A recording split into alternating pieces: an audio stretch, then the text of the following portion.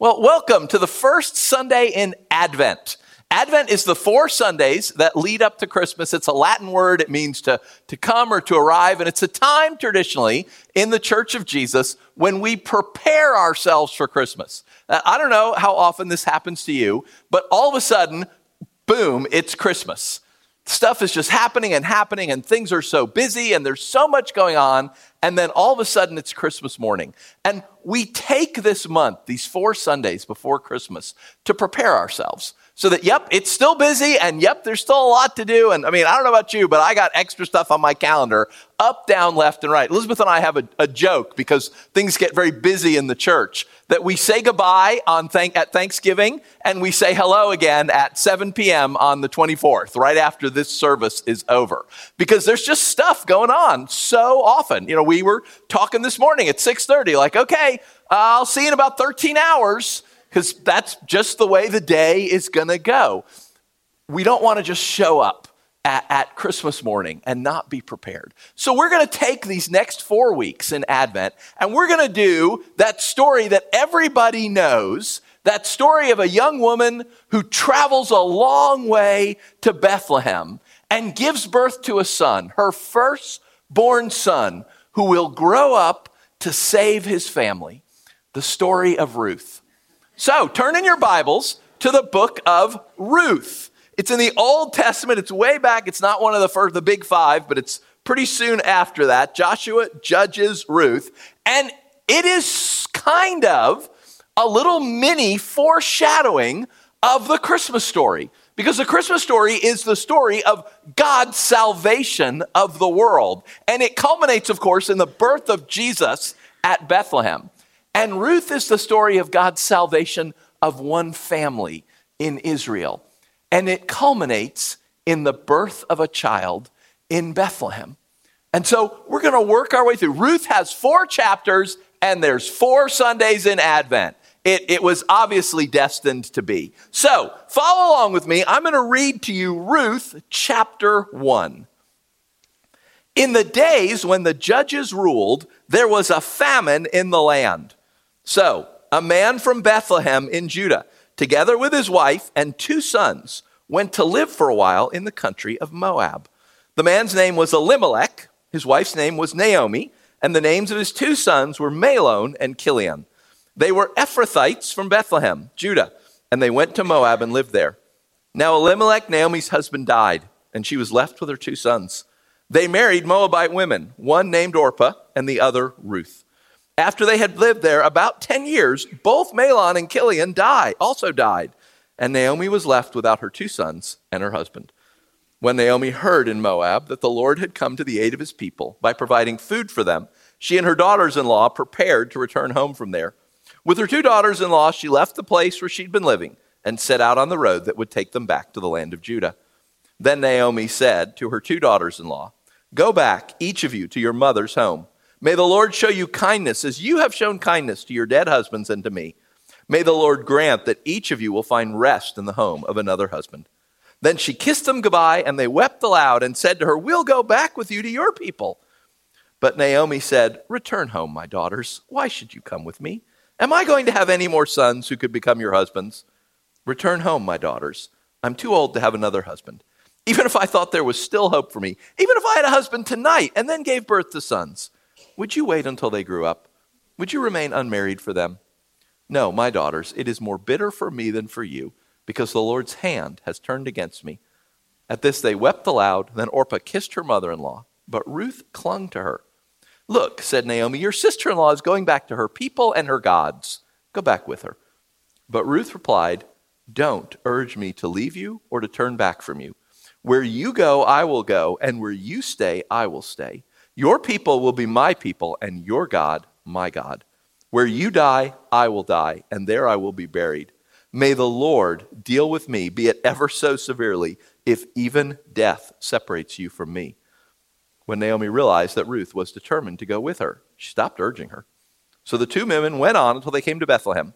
When they arrived in Bethlehem, the whole town was stirred because of them, and the women exclaimed, "Can this be Naomi?" "Don't call me Naomi," she told them. "Call me Mara, because the Lord has made my life very bitter. I went away full, but the Lord has brought me back empty. Why call me Naomi? The Lord has afflicted me. The Almighty has brought misfortune upon me. So Naomi returned from Moab, accompanied by Ruth the Moabite, her daughter-in-law, arriving in Bethlehem as the barley harvest was beginning. So in any good story, you got to have an intro that sets it up. You got to set the stage. You got to introduce the characters. You got to tell us what the problem is. I mean, there's got to be a problem for you to have this story. What's the problem? How are we going to solve it? And so that's how the book of Ruth begins. The first 5 verses are the introduction. We're told, in the days when the judges ruled. If you have a Bible reading plan, that should mean something to you, because those were bad days. They were really bad days. If you're reading through the Bible sequentially, you just finished. When you get to Ruth, you just finished the book of Judges. And wow, is there a bad taste in your mouth? The book of Judges is a horrible time when everything goes wrong, and then you get to the end of the book, you get through all the judges, and you think, can it get any worse? And the author, for the last few chapters, just pulls out these couple stories. Let me tell you about what happened with this family. Let me tell you about what happened with this town. And it's horrific. It's the kind of stuff you think, why did anyone put this in the Bible? They lived in the time when the judges ruled. That's a bad time. And there was a famine in the land. So it's a bad time and bad things are happening. These people live in terrible, terrible times. So a man from Bethlehem in Judah, so we know he's from the tribe of Judah, we know he lives in the town of Bethlehem, together with his wife and 2 sons, went to live for a while in the country of Moab. Now, again, if you're a good Jewish reader, we don't know exactly when this was written. We know it's hundreds of years after the story takes place, because Ruth, this is happening in probably the 1300s BC, and the author writing it mentions David, who lives in 1000 BC. So this is being written a long time later, but let's imagine it's written around the time of David, and you're reading it. That ought to make you wonder. They went to live for a while. You're not supposed to go live in other countries. Like, he's a man from Bethlehem, from the tribe of Judah. That's his inheritance. He's supposed to stay there. That's what the law of Moses says. We're 100 years or so past the time of Moses. They have the law. If they want to, they can know what God has said. You're not supposed to go leave your inheritance. God gave it to you. It's yours. God will take care of you. If there's a famine, you're supposed to look to God. God will provide for you. God will explain to you what you need to do. You're not supposed to go live in another country, but at least it says for a while. Literally, it says they went to sojourn. That's a word we don't really use in English anymore. To sojourn somewhere means you go, but you're not going to stay there. You're going to live there for a while, but you're not going to assimilate. When we were missionaries, we lived in Africa for 10 years. But in the language of the Bible, we were sojourners. We didn't become African. Even though we spoke French, as soon as you walked out the door, you spoke French everywhere. But in our home, we spoke English. We raised our kids speaking English. And when we walked out the door of our home, we wore African clothes. And when we ate African food. But in our house, I wore shorts and a t-shirt. And we ate American food. We were sojourners. We're going to stay for a while, but we weren't going to stay forever. It was just for a period of time. They're sojourning, we told in Moab. That ought to make him be like, well, that's not really good. You're not supposed to go, but okay, I guess there was a famine. Like, okay, something's going on. They're from Ephrathah, so now we know their clan. We know more and more about these people. They go to live in Moab. Verse 3, now Elimelech, Naomi's husband, died. So obviously that's bad. That's more bad. It starts out bad, and now we've got more bad. But she's left with her 2 sons. They married Moabite women. Now, you know that point in every horror movie when one of a crowd of people turns to the other and says, I've got a great idea. Let's split up. And you go, no, don't split up. That's this point in the story. Like the author's just running us through this. This is the point at which you're supposed to go, no, don't marry Moabite girls. They're not sojourning. They haven't gone to stay for a little while and then come back when the famine's over. They are living in Moab. They are becoming Moabites. This is absolutely forbidden in the law of God. You can absolutely not give your children in marriage to someone who is not a Jew. Like going to Moab, that's not right, but maybe, extreme circumstances. This is absolutely wrong. This is the point at which you go, oh, they don't actually care a bit about God and his law. They don't care about being Jewish. They're going to live in Moab. They're marrying Moabites. They're connecting their families. They don't marry for love and companionship. It's a business transaction. They're connecting Elimelech's family with Ruth's father's family and Orpah's father's family, and they're uniting them together. And the children that they have, that Ruth and Kilion have, that connects those families again even more. It's like, oh, I get it. These guys have moved to Moab. They're not interested in being Jews anymore. It's not important to them. And then we find out in verse 5, here's the real problem. Mahlon and Kilion also died, and Naomi was left without her two sons and her husband. We don't know who wrote Ruth, but it's really poignant the way the author writes it. Verse 3, like literally as you're reading along the Hebrew text in verse 3, it says, Elimelech, the husband of Naomi, died, and she remained, she and her two sons. And then in verse 5, again, if you're literally reading along the text, it says that they died and Naomi remained, a woman apart from children and husband. And that's really the problem, that she is a woman alone. This is a culture where there are no individuals. Like it's not weird at all in our world to know that, someone lives alone. They have an apartment. They live by themselves. You go to college. Do you have a double, a triple, or a single? Do you live by themselves? Nobody in this world lives by themselves. You can't. There's no bank accounts. There's no government that provides you. There's no services. There's no nothing. No one can be apart from family in this world. And Naomi is a woman alone. She's a woman apart. And this is where the story starts. That's the end of the intro. Now we jump into the story. This is our problem, that Naomi lives, she's not a Moabite, and her sons never had children. If her sons had kids, that would be a connection in Moab. Those Ruth's dad and Orpah's dad, those families would still have some responsibility to her, but they didn't have children. So there's no connection at all. She is alone. And she's got one choice, and that's to go back home, go back to family. She can't live alone in Moab by herself. She's got to go back where someone's obligated to look out for her, where she has land, she has a place to live, that someone will help her and she won't be alone. And so she's got to go back to Israel. And fortunately, it turns out we know there's food in Israel. So she heads out to go back to Israel, and her daughters-in-law dutifully go with her. And she very kindly tells them, go home, girls, because there's nothing for you here. They're not Jewish. They're not going to do well going back into the land of Judah.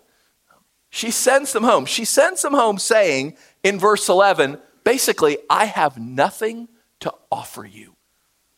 Don't come with me because I'm alone.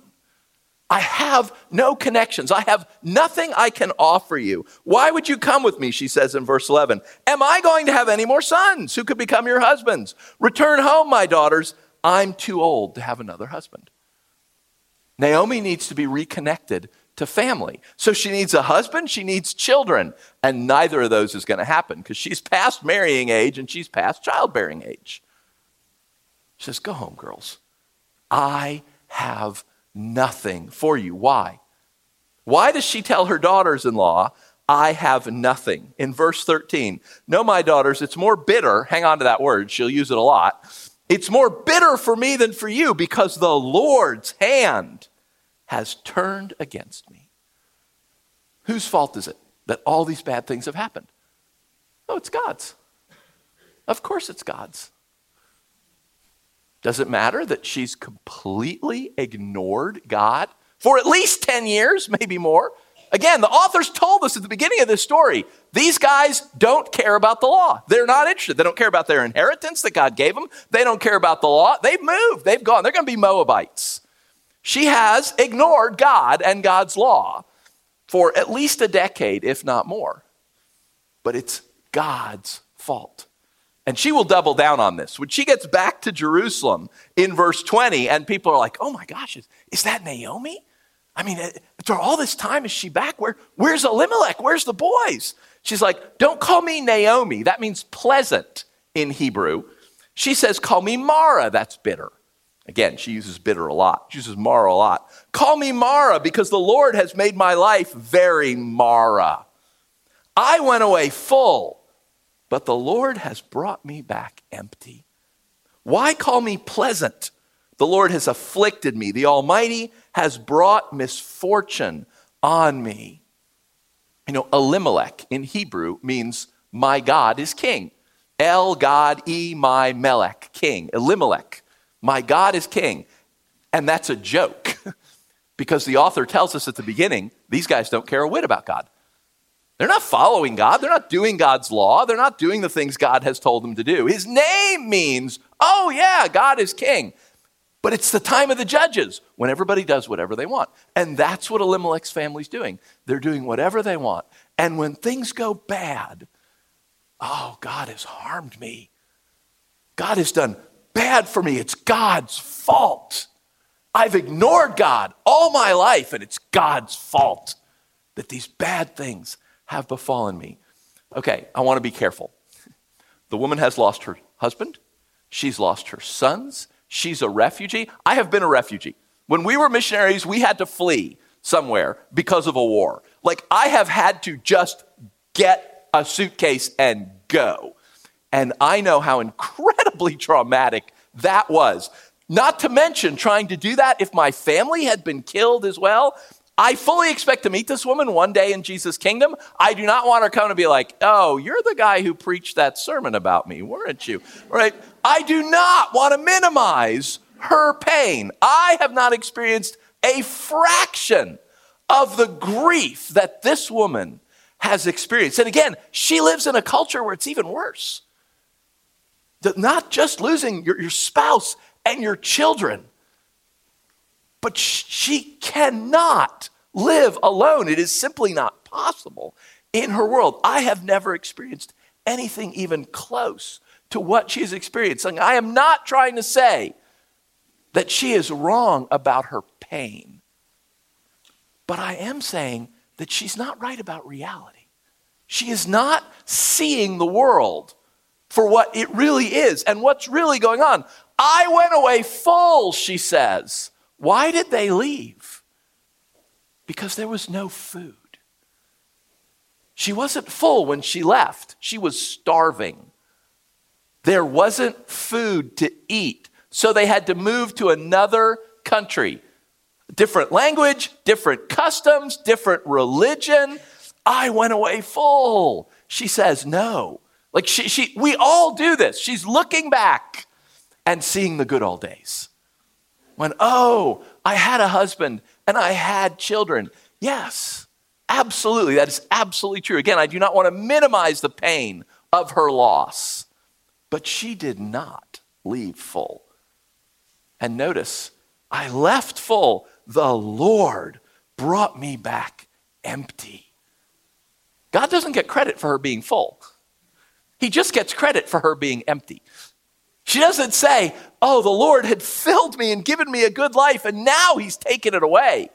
She says, I had a good life. I was full, and the Lord took it away. It's a bummer being God.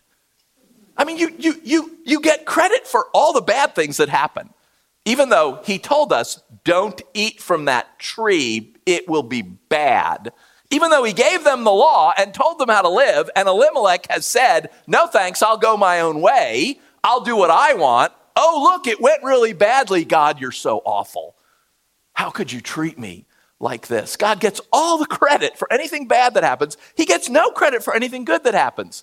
We had a woman in our church about 10 years ago. She had just an awful form of stomach cancer. The odds of living 6 months were less than 1%. But she had things she wanted to do before she died. She had things she wanted to do with her family, with her kids. She had some very specific things she wanted to have happen with her kids that she could do before she died. And we prayed and prayed and prayed for her. And the Lord did not heal her completely. Well, I suppose at this point, actually, he has healed her completely. But in that time, he did not heal her completely. But she lived for 2 years, which I believe at the time was the longest anyone had ever lived with that disease. So you had a less than 1% chance of living 6 months. She lived 2 years. I was talking to a guy, again, you meet somebody in a coffee shop. He'd grown up Christian. Now he was an atheist. And he was saying, I don't believe in miracles. And so I was telling him about this woman's life. I'm like, look, less than a 1% chance of living six months, but we prayed and prayed and prayed for her. She lived for 2 years. Don't you think that's a miracle? He's like, oh, no, of course not. That's not a miracle. I mean, less than 1% doesn't mean zero. Right? It means, 1 out of 200 people will live 6. She's the 1 out of 200. And the fact that she lived longer than anybody else, medicine's always getting better. I bet 10 years from now, people will live 2 or 3 years. It won't be unusual. That's not a miracle. That's just probability. She's way, way, way at one end of the probability scale. But somebody's got to be there. You can't argue that. Right? It is possible that she's so far out on the end of the probability scale, we can't see it. It's also possible that we asked an all-powerful God to do something, and he did it.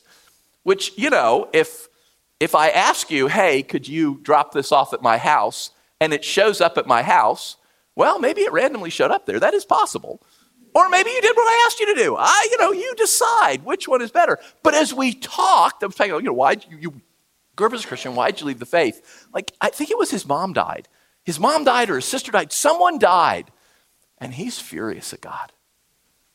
Oh, he's so angry that God took away his mom or his sister or whoever it was. God gets no credit for the incredible good things that you see. Oh, but he's such a terrible person. Because in a fallen world where we continually go our own way and do whatever we want, a world that Scripture says is ruled by Satan, a being that wants nothing more than to do as much harm as he possibly can. He knows he's going down at the end of time, and he wants to take everyone he can with him. In that world, the fact that something bad happens to me, that's just because God is such a jerk. Naomi looks at her life, and she's not looking at it correctly. The pain she sees in her life is absolutely real. That is all true. But she doesn't see anything else. I went away full. I came back empty. That's verse 21. I came back empty. What does the author say in verse 22? So Naomi returned from Moab, accompanied by Ruth. She's not coming back empty. We don't know where she lived in Moab. So it's somewhere between a week and 2 weeks of walking for her to get here. And she didn't walk that alone. There was someone with her every single step of the way. Listen to what Ruth says to her in verse 16. Naomi says to Ruth, go back to your gods. Go back to the gods of Moab. Go back to the people of Moab. Go back and be a Moabite who worships the God of Moab. And Ruth says, stop urging me to leave you or to turn back from you. Where you go, I will go. Where you stay, I will stay. Your people will be my people, and your God will be my God. And when you die, I will die, and there I will be buried. And may the Lord, and your Bible probably has that in all caps because that's God's name in Hebrew, Yahweh.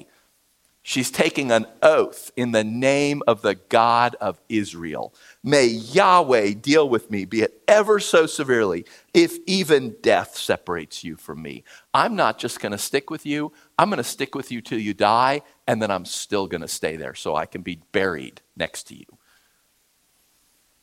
When Naomi realized that Ruth was determined to go with her, she stopped urging her. I went away full. I've come back empty. She cannot see the greatest gift that God has given her, that has walked next to her for at least a week, out of her own country and her own language and her own people. She can't see Ruth, who has rejected her own people, who has converted to Judaism. Your gods will be my gods, and I take my oaths in the name of Yahweh, the God of the Jews, our God. I'm empty. I have nothing. Naomi says about God, you notice God doesn't actually do anything in this chapter, at least according to the author. The author doesn't say, and God killed Elimelech for his sin, and God killed the sons, and God, maybe he did, we don't know. It's just simply not said. But in this chapter, God has done nothing. But wow, Naomi has attributed to him all sorts of horrible things, and she has completely ignored all the good things she used to have, and the incredible thing she has standing right next to her. Naomi has said over and over in the story, God is a jerk who wants nothing more than to harm me. And God will spend the rest of this book being kind to Naomi through Ruth. Naomi says, chapter 1, verse 11, am I going to have any more sons? Spoilers, chapter 4, verse 17, the women living in Bethlehem said, Naomi has a son. Am I ever going to have more children? Yes, she is. But not the way she thinks. Naomi has a problem. Again, it's a real problem. Her pain, it's all real. But all she can see is her pain. And all she can see is one solution to her problem, which is impossible. She's not going to get remarried and she's not going to have more kids. That is humanly, physically impossible. And she cannot see a God who doesn't care two whits about the words humanly or physically or the word possible. She will have more children through Ruth. Am I ever going to have any more sons? She says. No. Again, spoilers, those women who say Naomi has a son, about that son, he said, your daughter-in-law who loves you and who is better to you than 7 sons has given him birth. Naomi can see one solution to her problem, and it's impossible, and she has given up. And wow, God has not given up on her. She is cursing him, and he is planning how to be good to her. He is planning how to save her. He is planning, he is working all the way through this book. God never actually does anything officially in this book until the very end, the last column of chapter 4. And over again, stuff will just happen. They'll happen to meet this guy. They'll happen to go. Naomi says, I went away full. I came back empty. When she left, there was no food. When does she come back? Just as the barley harvest was beginning. When she left, nothing was growing. And when she came back, there is grain as far as the eye can see. And she says, God, you're such a jerk. And God pretty much completely ignores her and is kind to her anyway. And gosh, I love this book because you just see God being gracious to someone who does not deserve it. Because isn't that all of our stories? That God is gracious and kind to us over and over and over again, even when we curse him, even when we call him a complete jerk, even when we blame him for everything. The whole rest of this book is God working to solve Naomi's problems in a way that Naomi cannot possibly conceive of. Again, I do not want to minimize her pain or her problems. They are all real. I just want to say, but there's a lot more going on that she doesn't want to see. So the Advent wreath has 4 candles in it, each for a different week. There's a bunch of different systems of how people light the candles. There's a couple traditional ones like love, hope, joy, and peace, and you talk about those. There's one that has the people. So there's Zechariah and Mary and Joseph and the wise men. But we're going to do candles through the book of Ruth. And so I'm going to light the first candle, and we're going to call it the candle of loss. Because, wow, Naomi lost a lot. I mean, again, I don't want to miss the last line of the introduction.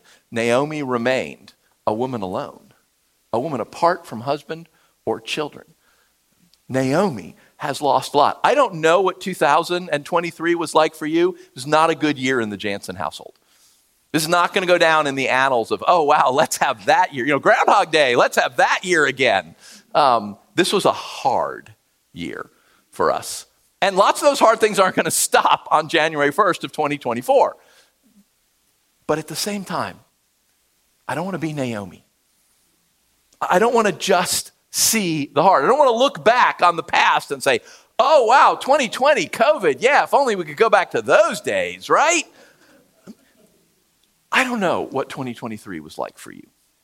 I hope it was fabulous, and you're really sorry it's ending because it was so good. But wow, that was not true in our family. This was definitely a year with losses in it. But it was also a year with a gracious and a kind God. And I don't want to miss that. And it's easy to, isn't it? It's easy to miss the kind and the gracious God. When things go wrong, it's easy to look at the past and say, oh, the good old days, and where is God, and why is this happening? And Naomi's pain is real, her loss is real, her problem is real. But wow, we get to read the story. We know God is at work. Ruth has been walking beside her. Ruth is going to solve all of her problems. Like what God is going to do through this young girl who has pledged her allegiance to him and to Naomi. Wow, it's phenomenal. If you have had a hard year, if for you this is also a year of loss, amen. I totally understand. But let's not be Naomi. Well, let's not just look at the loss. Let's also look at the God. The God who has filled us over and over again. A God who has done these incredible things for us. If this is a candle of loss for you in 2023, then make sure that you're looking at the year with your eyes wide open. That you're not missing all of the good things that God did for you. That you're not missing all the ways that, yep, here's this problem. I don't see any possible solution to that. God is not constrained by possible. He is certainly not constrained by what Jeff thinks is possible. He is going to do the miraculous and the incredible for Naomi. He is going to save her. He is going to take care of her. He is going to redeem her. Even though she's paid no attention to her, as near as we can tell, for years. And wow, she's angry at him now. He doesn't seem to care. He's just a good and a kind and a gracious God. Whatever this year has been like for you, wow, view it rightly. You have a good God. You have a powerful God. You have a God who can solve problems in ways you could never expect. Paul will say that to Ephesians. The God is a God who does more than we could possibly even imagine. We can't even think of the ways that God can solve our problems. We can't even conceive of the ways that God can be good to us. And he will be, because he delights in it. Because he loves to be good. Because Scripture says he loves to give good gifts to his children. Whatever your year has been like, I'm going to pray over us. And I just want you to take a minute as I am praying to look at your year, to remember all of the good things that the Lord has done for you. Not to be like Naomi, I went away empty. Well, I went away full. Actually, you were starving. I came back empty. Well, actually, Ruth has doggedly protected you on this journey and will continue to. Remember your God. Remember all the good things that he has done for you. And if you have problems looming on the horizon that you cannot possibly think of how this can be solved, who thought in like 3 BC, some unwed Jewish girl walking to Bethlehem and having a baby, that was the start of the salvation of the world? That was the beginning of God's plan to save the planet, to defeat evil. When Jesus was crucified, who thought that was a good day? And yet Scripture says he triumphed over evil. He scorned it. He abused it by hanging on that cross and dying.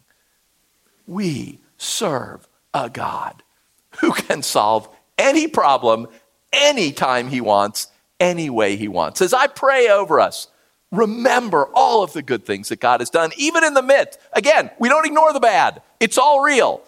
but we remember our good God as well. And if you got problems that can't be solved, then tell him, hey, God, you're going to have to impress me because I don't see how in the world this is possibly going to get done. But you are not bound by what I can see. So let's pray. Jesus, thank you. Just think of what the psalmist says, that you are powerful and that you are kind. Thank you that you are powerful and kind. Wow. We just see the beginnings of that in Naomi's story today. As she curses you for being just a terrible person and yet completely ignores the truth. I came back empty, and yet she came back with a daughter-in-law who is just devoted to her. She thinks your hand is against her and you are harming her. And everything we'll see in this book will be you being good to her and kind to her. Lord, we want to be people that see the truth. That we don't want to be people who ignore the bad or the evil, who pretend like it's not there, who pretend like there's no loss, that somehow we have to smile all the time. We want to be people of the truth, that there is loss and there is pain. This world is fallen. There is an evil being who wants to do us harm. All that is true. But it is also true that you are a good and a kind God. It is also true that Scripture says you are always at work for good. You were clearly at work for good in Naomi's life through Ruth. Lord, give us eyes to see. Don't let us just dwell on what we have lost. Don't let us look at the past and think that it was better than it really was. Don't let us ignore all of your kindness, because we will. You know, we're no better than Elimelech. You command us in the Scriptures how to live, and then we go off and do whatever we want. I don't want to love my neighbor. Lord Jesus, be gracious to us today. Give us eyes to see and minds that understand. Let us rest knowing that you can solve anything. That no one could have conceived how you are going to save Elimelech's family. And no one could have conceived how you were going to save the world. Your birth in Bethlehem, Jesus, was completely unnoticed. And yet it was the beginning of everything. Thank you for your kindness to us. I pray for my brothers and sisters, for everyone who has suffered loss this year. And I pray, Jesus, that you would give them eyes to see all that brothers and sisters, that you would give them confidence and trust and patience to wait on you, to work out your salvation at the right time and in the right ways. And Jesus, we pray, we're with Daniel. We don't pray this because you owe it to us. We're not righteous. We pray it because you're merciful. Jesus, be merciful to us. And so we pray all these things in your name, Lord Jesus, for we are yours. Amen.